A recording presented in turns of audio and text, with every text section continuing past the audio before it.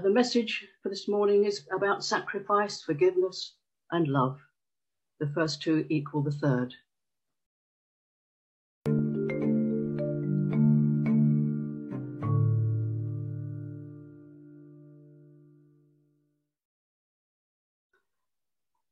We've been through some difficult times this year, haven't we?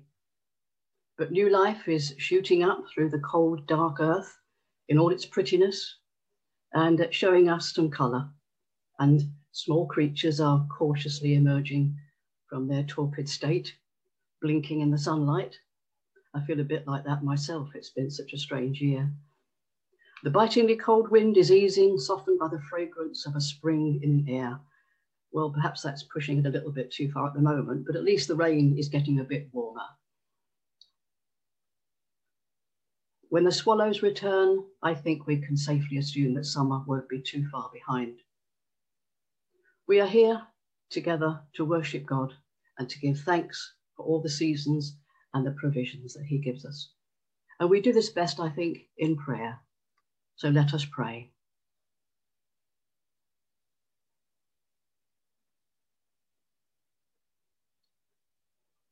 Loving and gracious God, you present us with countless gifts, so wonderful we are overwhelmed at times. Through your generosity, we enjoy the beauty and provision of the earth in all we see, hear, and feel. You give life to all. You are an amazing God. We thank you for family and friends and communities, the opportunity to grow wherever we are planted in love and service, supporting one another. You guide us to where you need us to be, to make full use of the gifts and skills you have blessed us with. We might resist at times, but we know that you love us, so we trust you and follow your will eventually. Then we see and know the joy of pleasing you. Sadly, there are times when we forget. Distracted by selfish needs, we say or do things without thinking about you or the feelings of others. We stumble on our way to you, and we are sorry. But we are lifted again and again each time by forgiveness through the sacrifice of your Son, Jesus, washed clean, refreshed, to continue on our journey to you. All-knowing, almighty, powerful God, full of wonder and mystery, yet as gentle as a lamb.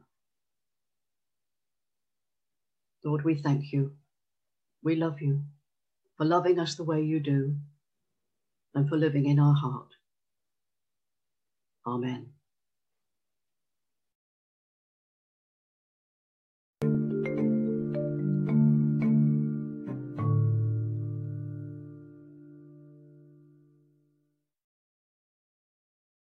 Luke chapter 2, verses 22 to 38. The time came for Joseph and Mary to perform the ceremony of purification, as the law of Moses commanded. So they took the child to Jerusalem to present him to the Lord, as it is written in the law of the Lord. Every firstborn male is to be dedicated to the Lord. They also went to offer a sacrifice of a pair of doves or 2 young pigeons, as required by the law of the Lord. At that time there was a man named Simeon living in Jerusalem. He was a good, God-fearing man and was waiting for Israel to be saved. The Holy Spirit was with him and assured him that he would not die before he had seen the Lord's promised Messiah. Led by the Spirit, Simeon went into the temple. When the parents brought the child Jesus into the temple to do for him what the law required, Simeon took the child in his arms and gave thanks to God. Now, Lord, you have kept your promise, and you may now let your servant go in peace. With my own eyes I have seen your salvation, which you have prepared in the presence of all peoples, a light to reveal your will to the Gentiles and bring glory to your people Israel." The child's father and mother were amazed at the things Simeon said about him. Simeon blessed them and said to Mary, his mother, "This child is chosen by God for the destruction and the salvation of many in Israel. He will be a sign from God, which many people will speak against, and so reveal their secret thoughts. And sorrow, like a sharp sword, will break your own heart." There was a very old prophet, a widow named Anna, daughter of Phanuel of the tribe of Asher. She'd been married for only 7 years and was now 84 years old. She never left the temple.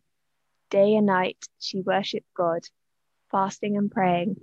That very same hour she arrived and gave thanks to God and spoke about the child to all who were waiting for God to set Jerusalem free.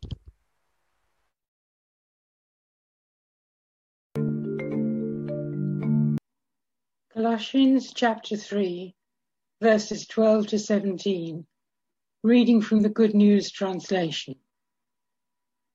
You are the people of God. He loved you and chose you for his own.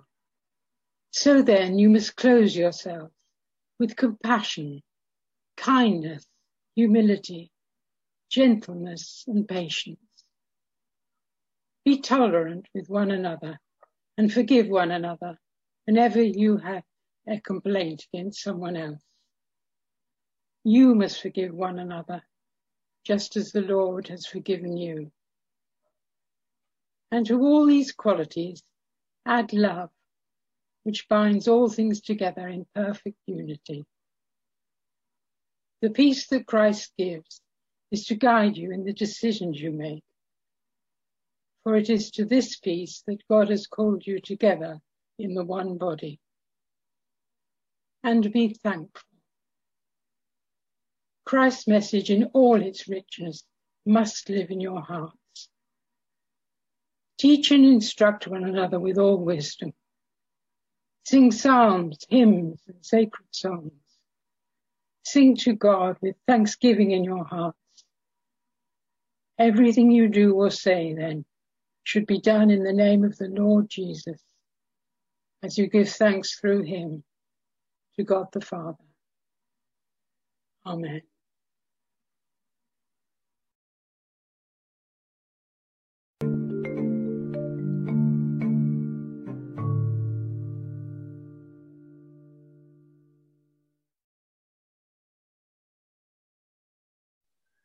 The message for this morning is about sacrifice, forgiveness, and love. The first two equal the third. Mothering Sunday, as you probably know, was introduced to Britain back in the Middle Ages to allow servants and apprentices, some still quite young children, to return home to their mother church and attend a family service together with their family. They had a whole day off for that. Times have changed, and it's now somewhat more of a commercialised occasion, but we still spoil our mums the best way we can. It's their day, so we do what we can if we still can. Of course, not every woman is a mother. I'm not a mum, but I had one, and she was a blessing. God gives us life through birth, so we've all had or have had a mum. We know that the idealised image of a mother doesn't always fit with reality, and I'll cover that a bit later. For the moment, we'll consider the kind of mother or mother figure who gives us guidance to God through either her teaching or the example set through by how she lives her life, and the love that comes through all those things. I'm sure the mums among you will understand that it is a demanding role, we know that. Often thankless and endless sense of responsibility and duty and love. We know from scripture that the sacrificial nature of a mother's love, like Moses, Hannah's sacrifice, and Mary, of course, the mother of Jesus. We might know of many others, including our own experiences. I'm going to read a poem now. Please forgive its simplicity. It's by Strickland Gilliland, called Richer Than Gold. You may have tangible riches of wealth untold, caskets of jewels and coffers of gold, but richer than I you can never be, for I had a mother who read to me. Yes, I know it's a little bit on the cheesy side, but if the readings include Bible stories, their value is enhanced. I recently read a book by Tom Holland, who backed this up in his book, a readable tome, called Dominion. Right at the end, he concludes that for all the places of learning, such as universities and churches and colleges, etc., the Christian people were and are still most influentially shaped in the home. He adds that it's where children are likeliest to absorb the teachings of a loving God. The Christian revolution was wrought, he says, above all at the knees of women. His own godmother had no children of her own, but nourished him with stories of Jesus, which she received from her mother, and so on back down the generations. I can't say that was my experience. My mother was my primary source, and it was through her I went to Sunday school and eventually church, because she believed and taught me to. Sadly, as we know, mums are often taken for granted because they're always there, toiling away in the background, only perhaps acknowledged when something is needed or they're wanted to do something. And they're there. They come to us then because they love us. And I think God knows how that feels. But mums are human after all, and sometimes their patience does run a bit thin. And I'm sure at times they ask themselves, why do I bother? Many times growing up, I heard, Christine, will you please go and tidy your room? I wonder if Jesus was ever an ordinary child in quite that way. I suspect it would have been to Joseph to issue any corrections. I think it's rather sweet to imagine Joseph saying to Jesus, Jesus, put the tools back where you found them, there's a good lad. Or something similar. And little doubt in my mind that Jesus would have obeyed far more willingly than I ever did, and I'm still very untidy. The lectionary reading from Luke tells us about Mary and Joseph arriving at the temple with Jesus, a babe in arms, barely 2 months old.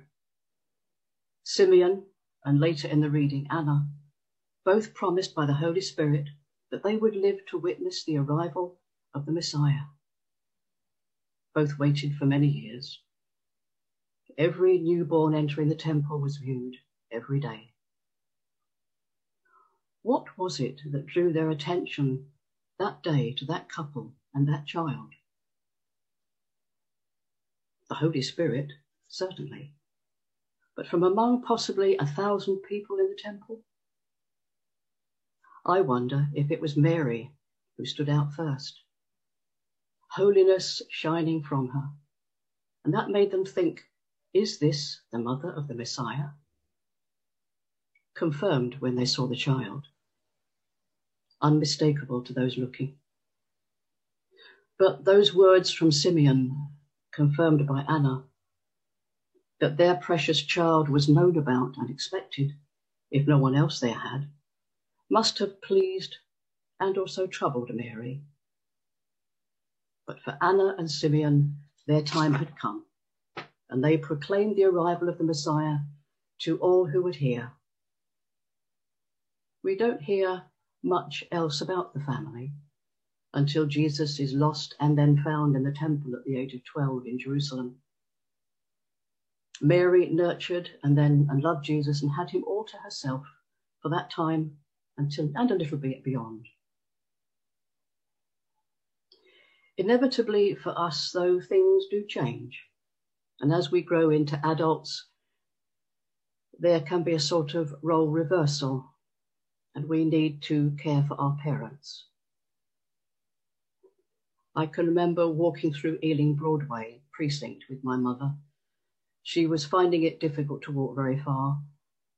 Every step was slow and painful. She was conscious of this. With a walking stick in one hand and her arm linked through mine for support, she said, "Oh dear, I'm so sorry. Am I holding you up?" I said, "No, Mum, I rather think I'm holding you up." Lots of childish giggling followed.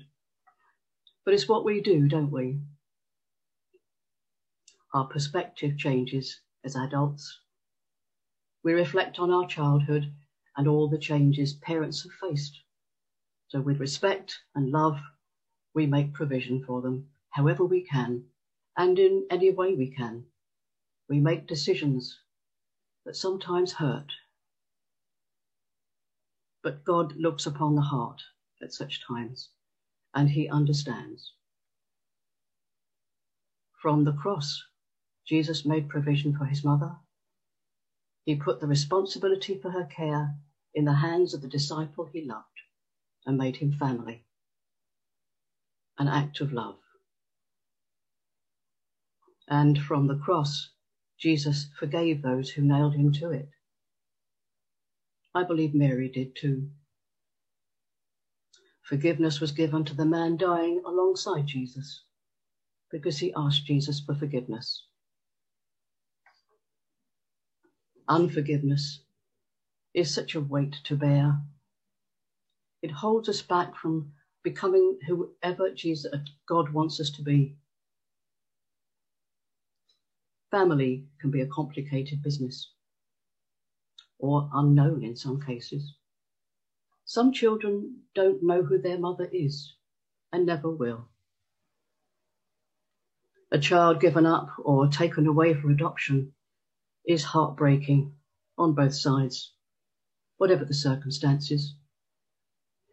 If you've ever watched the program Long Lost Families, you will know that there are two main questions a mother needs answers to desperately. Is my child loved and happy? And do they forgive me?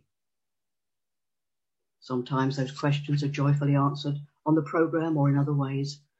Sadly, sometimes they're not.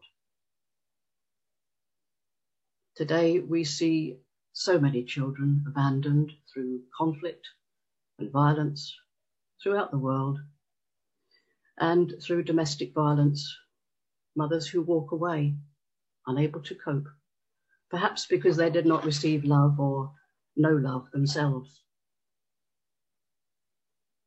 So this day, perhaps above all others, we pray for those mums to know that their child is loved as they are loved. God blesses the children that wait to be loved, and those children who care for a parent in need through love. And we say again that God looks upon the heart, especially the broken ones. Paul tells us that as God's people, we must clothe ourselves with compassion, kindness, humility, and to be tolerant and forgiving. The peace of Christ guides our thinking and the decisions we make, all bound together in love and gratitude. May Christ's message in all its richness live in our hearts.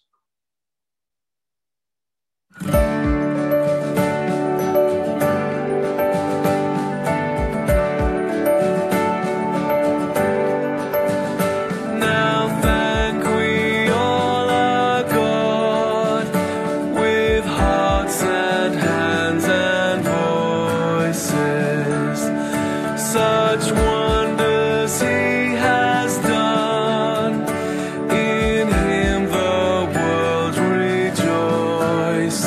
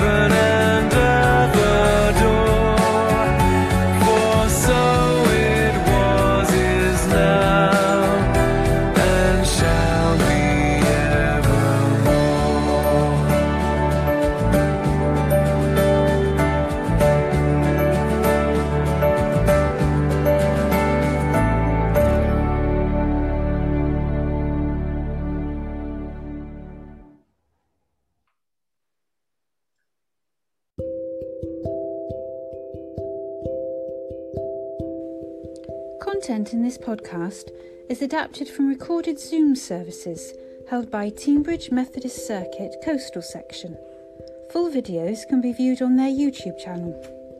Music is taken from worship audio tracks, all rights reserved.